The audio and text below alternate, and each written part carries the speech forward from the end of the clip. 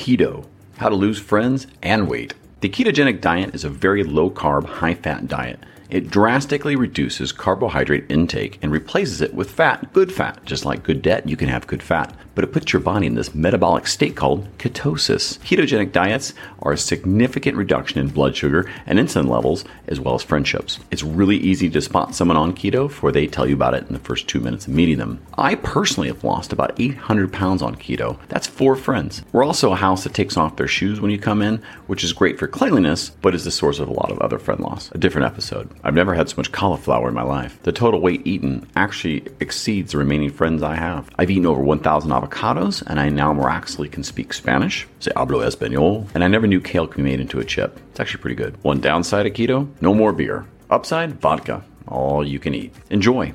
It's nice, baby.